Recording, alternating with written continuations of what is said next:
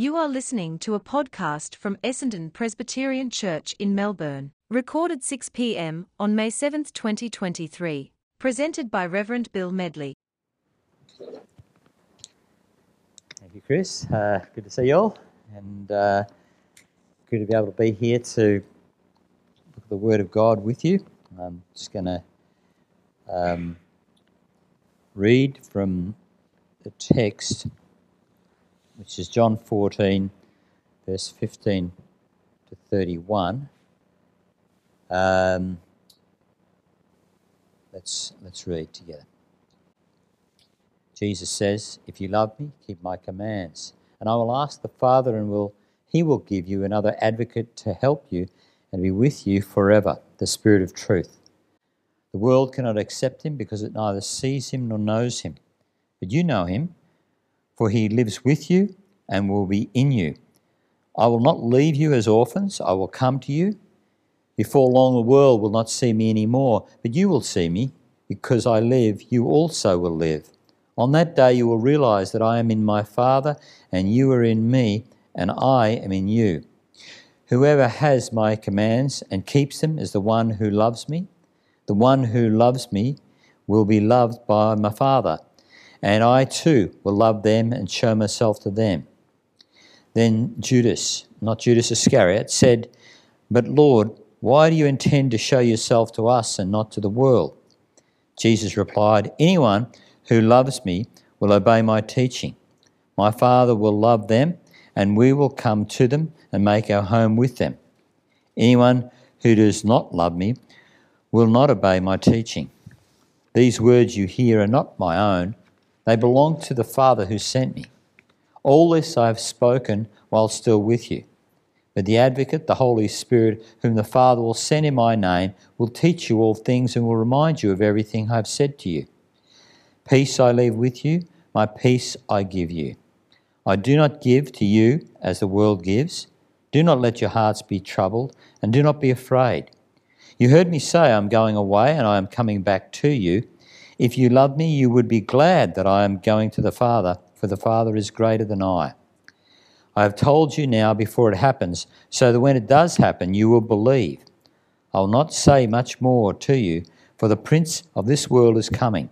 He has no hold over me, but he comes so that the world may learn that I love the Father and do exactly what my Father has commanded me. Come now, let us leave." Amen. Let's pray. Father in heaven, thank you, Lord, that your word is living and active. Thank you that it is your word. And Lord, teach us now and guide us in what you would have to say to us tonight. In Jesus' name, amen. So when people say to you, "How do you know the Bible is the Word of God?" And you've heard them say that, and they'll say, "It's just written down by men. Could have been changed around. How do you really know?" Well, I preached on this text a week ago, and I'm not actually going to do an exposition on it tonight. All I'm going to do is try and draw some of the implications that come out of this text that speak into and address this issue. So we'll start just by looking at verse 26. I'll read that. "But the counsel of the Holy Spirit, whom the Father will send in my name, will teach you all things and will remind you of everything I have said to you." So he's saying God's Holy Spirit is going to teach the disciples all things, remind them of everything that Jesus has said. Why would they need to be reminded? Because we forget all the time. I don't know about you, but I certainly do. And a lot of Christian people think that these verses are making promises to all of us. But for starters, we weren't there to remember the things that were said in the first place, so it can't be directly to us. But rather, this is Jesus. Jesus who, in John's Gospel, perhaps more than anywhere else in the Scriptures, declares and records that he is none less than the eternal Son of God, God himself in the flesh. Guaranteeing here in that verse we just read that the Word of God is not something that God left up to hit and miss. He didn't leave it up to human beings and their memory, how well they might remember. Now, we know that the foundation of the Christian gospel is from the apostles' teaching. So is it that we're actually following men and not God? How does that work? Well, I remember asking a well-meaning Christian before I was a Christian myself, saying, how do you know this is the Word of God? And he said, well, the Bible says of itself, it's the Word of God. And I said, well, any book could say that. I could say that. How do you know? How does that? He didn't have an answer that really, and nor is the answer I'm going to give you here the complete exhaustive answer. There are all kinds of ways we could look into why the Bible is the Word of God. Prophecies, the infallible prophecy, the prediction of many things that have infallibly come to pass from the Scriptures. Mathematically impossible for it to just have happened by chance. There are all kinds of ways we could look at why the Bible is the Word of God. But what we've got here from Jesus is something more than just saying, well, because I'm saying it's the Word, or the Bible says of itself it's the Word of God.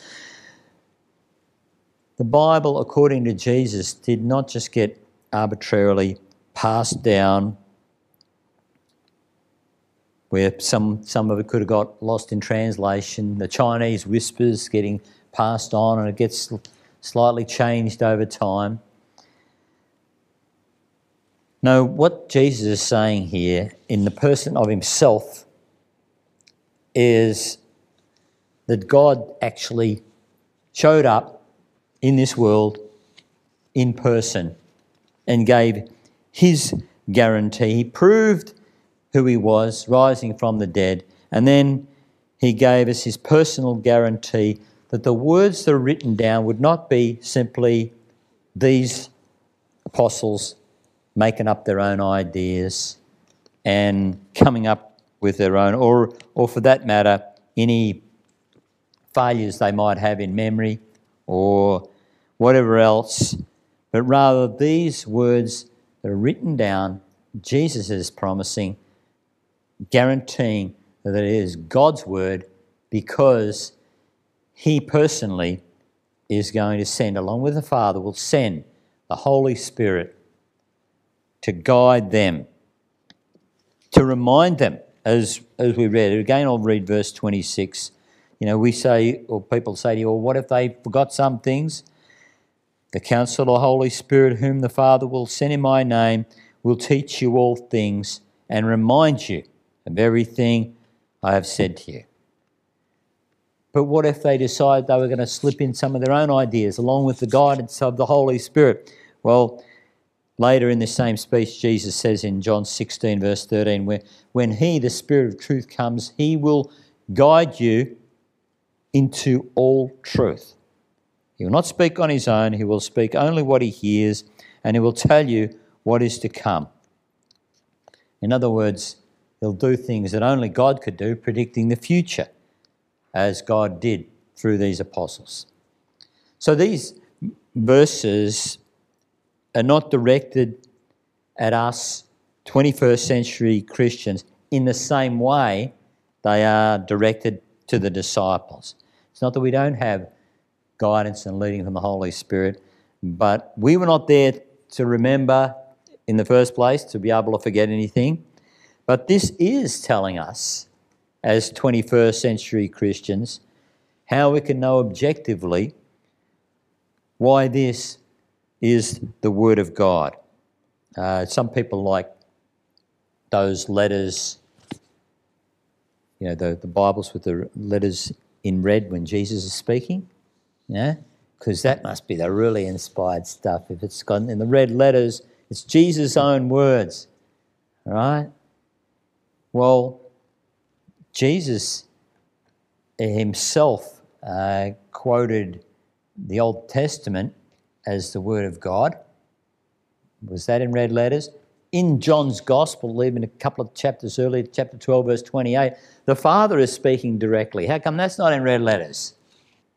And what Jesus is saying about the inspiration coming to the disciples to guide them into all truth means that all Scripture is God-breathed. So it's very popular among the liberal Christian church to say, well, what about the Apostle Paul, though? You know, he wasn't there getting this instruction and promise from Jesus. He must have been making up his own ideas, because he's the one who goes on about those issues of morality and stuff that people don't like. Well, if you got one of those red letter Bibles, okay, just memorise this one. Acts chapter 9, verse 15. It's in red letters. It's Jesus' words saying, "This man Paul is my chosen instrument to carry my name to Israel and to the Gentiles." In other words, the Apostle Paul gets a more personal guarantee that his words are inspired, they are speaking on behalf of Jesus, than any of the other disciples. So that doesn't cut it either. So all the Bible should be in red letters, if you're going to have red letters. Makes for hard reading, but nevertheless. So yes, God wanted to give a witness that's based on an historical record through real historical people. He gives this work to the apostles to write. And yes, even unbelievers can examine the credibility of the record of history written by eyewitnesses, willing to give their own lives, sign these Gospels in their own blood, as it were, to testify to its truth. That alone makes it an extraordinary credibility in terms of any document, of any era. And yes, the New Testament alone provides more evidence in terms of the number of manuscripts than any other document from the ancient world, and far closer to the date written, when they were written, than any other document in the history of the world.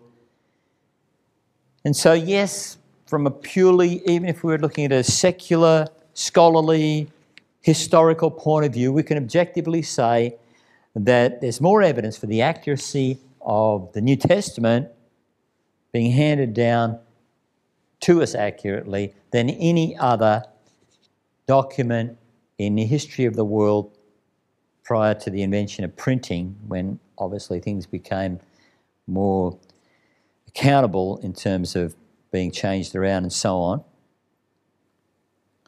But even with all of that, there's still the possibility of human error. There's still possibility of Chinese whispers if it was just an historical document. But here in our text, we have a guarantee from Jesus himself that Jesus is not leaving these disciples now saying, "I've given you my word, pass it on," and then he ascends up into heaven, relying on their memory, relying on their credibility, and he's up there in heaven looking down on them. "I gave them my word, and now they've forgotten that bit, and they put some other bits in, and I'm stuck up here and I can't do a thing about it," right? That is not what Jesus is saying. He's saying, no, I'm not leaving it up to them. The idea of the Bible as the Word of God is not a church idea. It's not a Christian idea. It's Jesus' idea. And yes, Jesus not only in these verses is putting his stamp of approval on the New Testament, but as I said before, he referred to the Old Testament as the Word of God. So when people struggle, when people say, what's the short answer to that question? How do you know the Bible is the Word of God? You haven't got much time. You're in the elevator and they're saying it to you. You know, you're getting off at floor 6. What are you going to say? Answer, God showed up in person in this world, proved it, who he was, rising from the dead, and he said that the Bible is the Word of God. God told us. He showed up in person and told us. That's what Jesus is doing here. He came into this world and he's telling these disciples, I'm going to send my Spirit to make sure you get this right, to make sure this is God's Word.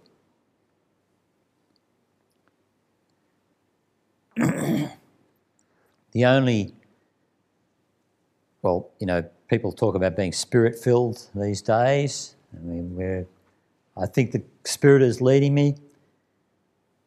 Maybe the Spirit is, but how do you know how can you get it wrong sometimes? You know, this has become a bit of a thing these days. We've got a lot of prophets out there who are prophesying things, and there seems to be a little bit of a lowering of the bar on this prophecy thing, because in the Old Testament, if you got it wrong once, you're a false prophet, you've got to be stoned to death, you know. So does that mean, you know, when one of these prophets gets saying something wrong, I did this once, you said by October there was going to be 5 million Christians, but it didn't happen. No, because they didn't repent. I said, well, I've got the rocks here ready, you know, if you need to be, you know, sorry, the Word of God says I've got to do this, but, you know, what is that? Well, how can you know? People are saying, I'm led by the Spirit. How can you know you're led by the Spirit? We believe that the Spirit does lead us. I daily am looking for the guidance and leading of the Holy Spirit. But how can you know the Spirit's leading you? Well, there's only one Spirit-filled place in this whole world that you can absolutely guarantee is Spirit-filled. It's the Word of God. The Bible. It's the only place we can be certain. And the Bible says, test all things.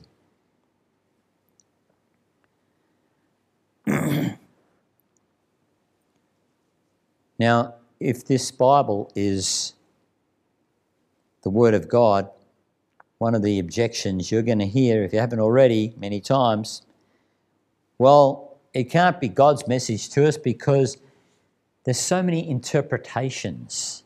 People come up with, you know, Christians, they come up with different ideas about things. And there's I'm going to categorise 2 different ways where there are interpretations. One of those ways is perfectly reasonable because the Bible itself says it has what is called disputable matters. That is, things that Christians are going to disagree on. Romans 14:1, do not pass judgment on disputable matters. Words have charity towards each other about things that are disputable. And then the Bible says that there are things, though, that are so important that we cannot compromise on lest we fail even to be a Christian. You go, okay, that's so fine, but then how do we know which ones are the things of first importance and the things that are disputable? Well, as it turns out, God even tells us that. The Apostle Paul in 1 Corinthians 15 says, these are the things of first importance. That Jesus died for our sins according to the Scriptures. That Jesus rose again according to the Scriptures. In other words, the gospel and repentance unto life in Him. Believe in the Lord Jesus. These are the things that we stand or fall together as Christians. These are the things that we must believe in, and they are not open to interpretation or any other such thing. But there's another reason, perhaps more relevant to that question. Well, if the Bible's the Word of God, how come there's so many interpretations? There's another reason, and it's not because the Word of God is not clear on those things. It's because people who say they want to be Christians read these things, whether it's to do with morality or a God of judgment, hell, I don't like the idea of hell. They look at these different things, or gender roles or whatever it is, they look at these things and they say, I don't like it. There must be some other explanation. The God I believe in wouldn't have that stuff that's going to make me change my behaviour or make me have to believe that he judges and all these sorts of things. And so they take, instead of just, you got two choices in that situation. You can go, well, Christianity's not for me, I'll join the Buddhists or whatever. Or let's hang around and twist and turn those texts of Scripture until we came up with something that says I can live the way I want without having to change my behaviour. I can go on and believe that there's no such thing as hell or whatever it is. In other words,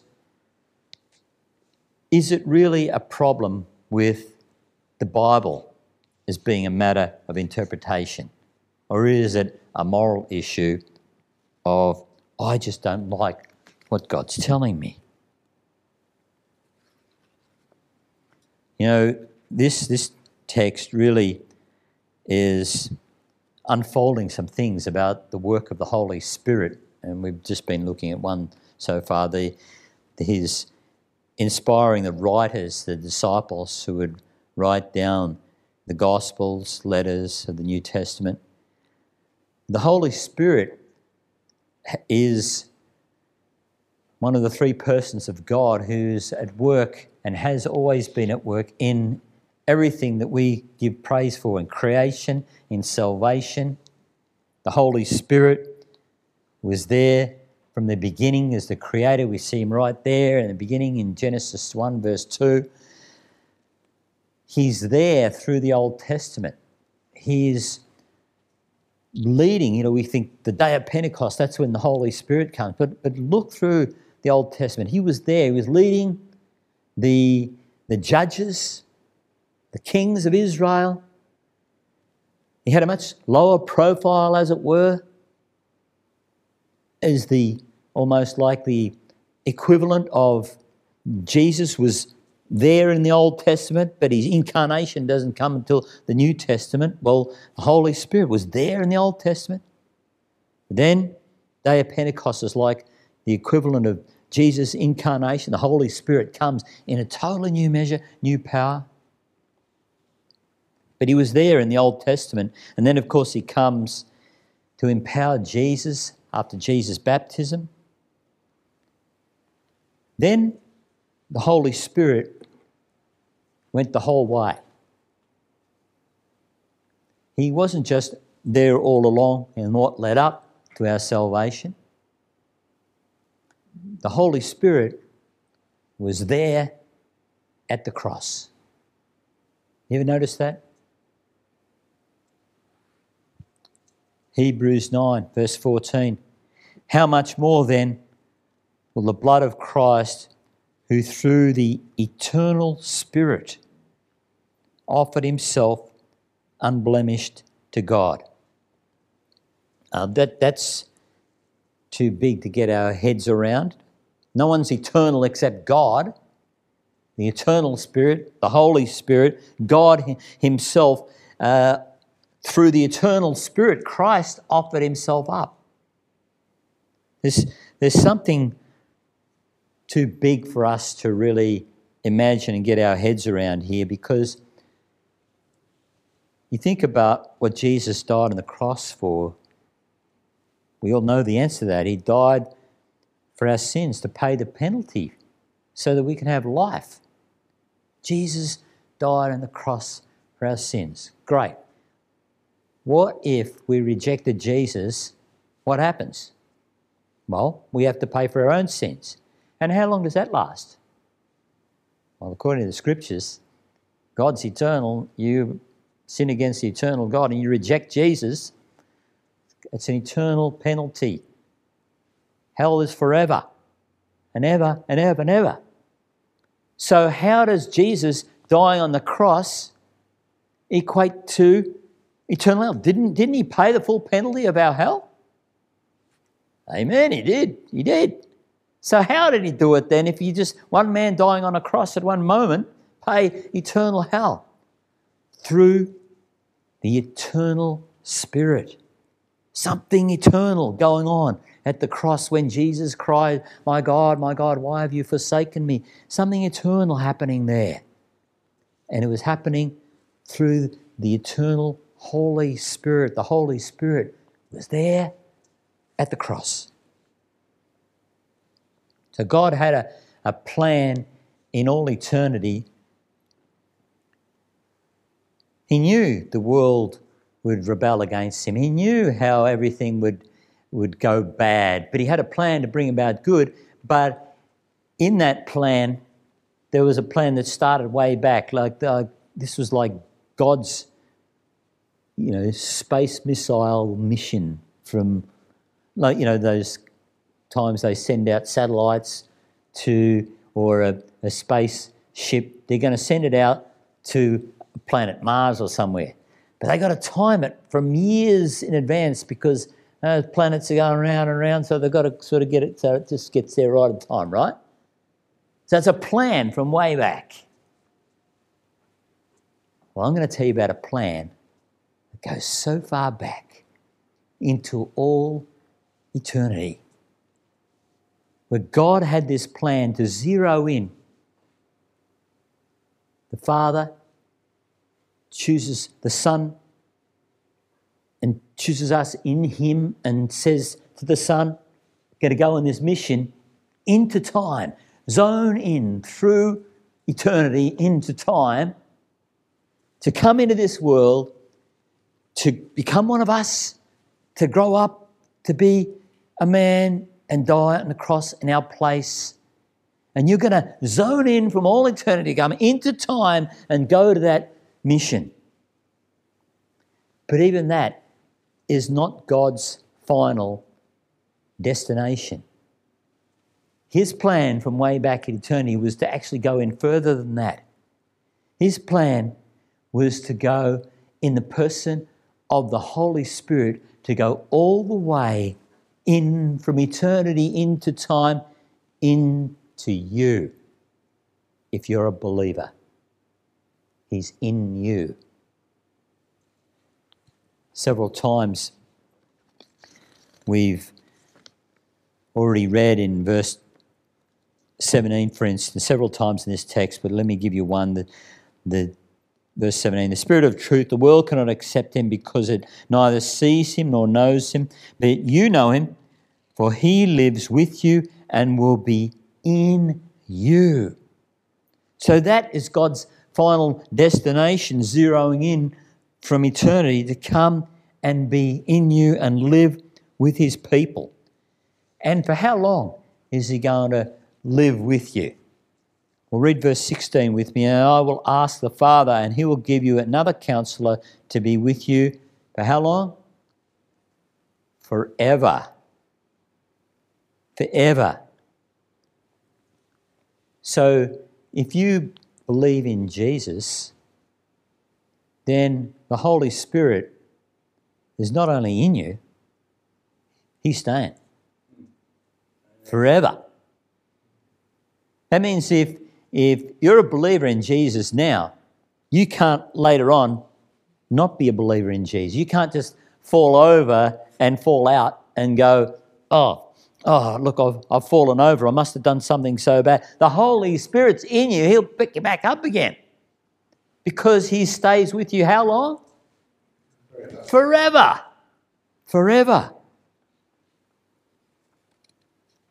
Now, this promise of Jesus sending the Holy Spirit to be with us, in us forever, is actually something that was foreshadowed in the Old Testament. There are several times, and Chris read to us before from Leviticus 26, there are several places in the Old Testament we could have read where it speaks about God's promise to be with his people. I will dwell with them. I will dwell with them. Wow, if they could only realise when they kept hearing those words, just how profound that was going to be in the long run. I will dwell with them. I will dwell in you. I will dwell among you. All these Old Testament references, they're really speaking in fulfillment of what's happened, or rather the fulfillment is what's happening in when Jesus promises this.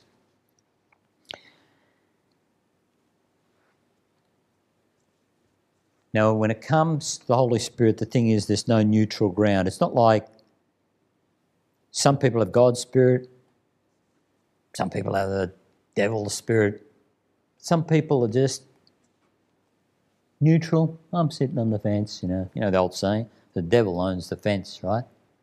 Let me show you an example of that. Ephesians 2 verse 1, as for you, you were dead in your transgressions and sins in which you used to live when you followed the ways of this world and the ruler of the kingdom of the air, the spirit who is now at work in those who are disobedient. So that's the ruler of the kingdom of the air is the devil, and he's the spirit who in those who reject the gospel.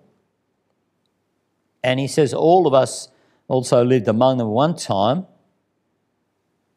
In other words, there's only one of two spirits. Either you believe in Jesus and you got the Holy Spirit in you, or you don't believe in Jesus and you don't have any neutral ground. You've got the spirit of the ruler of the kingdom of the air, devil. So people who have the spirit of the devil are not necessarily those 1970s heavy metal guys killing heads off chickens and stuff. It's anyone who hasn't got the Holy Spirit. There's no neutral ground on this earth. And that explains a lot of things. Why is there such antagonism towards Christianity as opposed to other religions?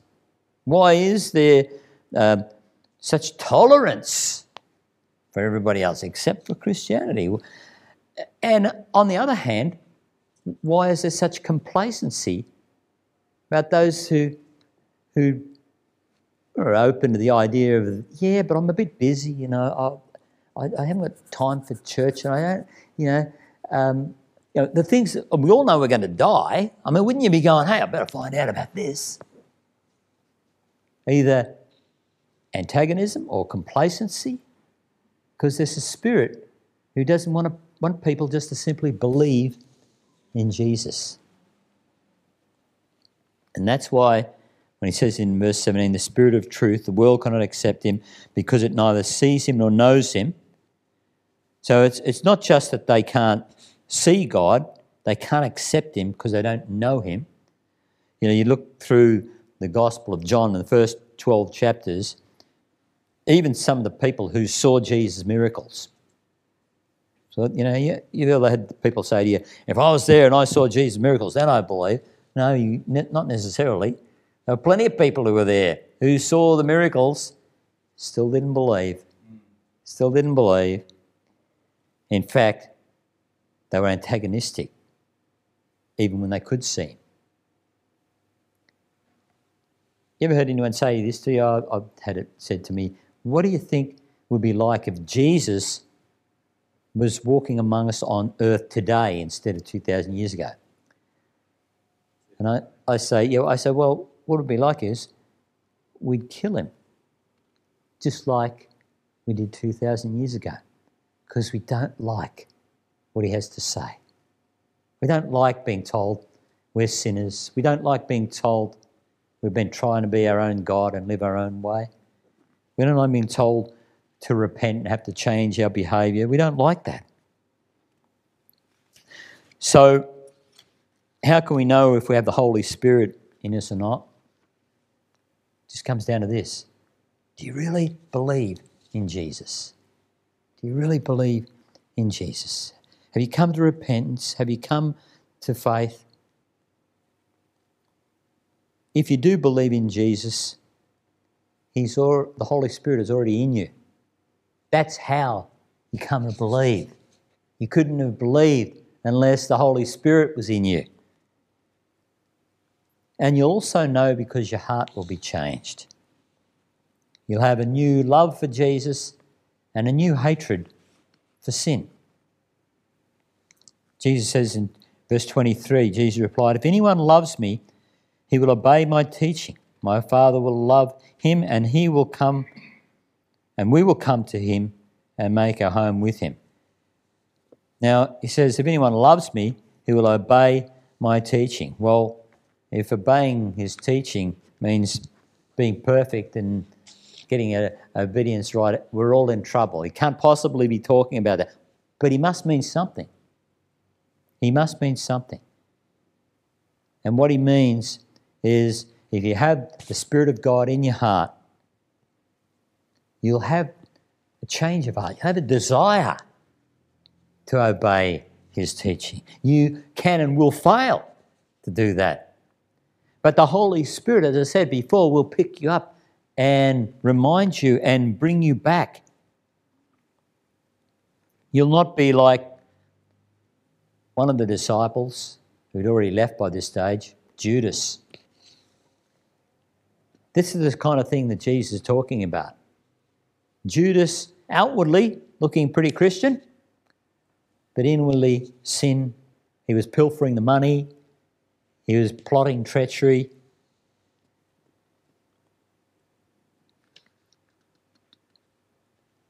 The distinction between those who have the Holy Spirit and those who don't have the Holy Spirit is not whether you sin or not,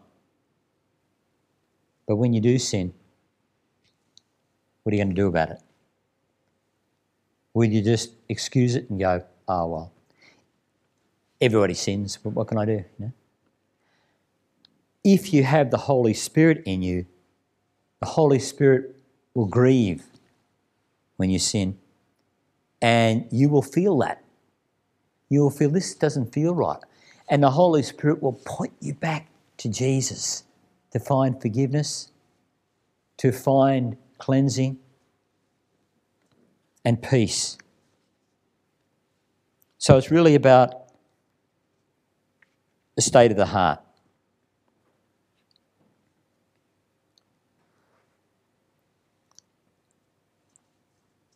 If you're not sure if you have the Holy Spirit in you, there's some area of the Bible that you know you've not been, you're deliberately saying, no, I'm not going to bow the knee to Jesus. I'm not going to hand it over to him.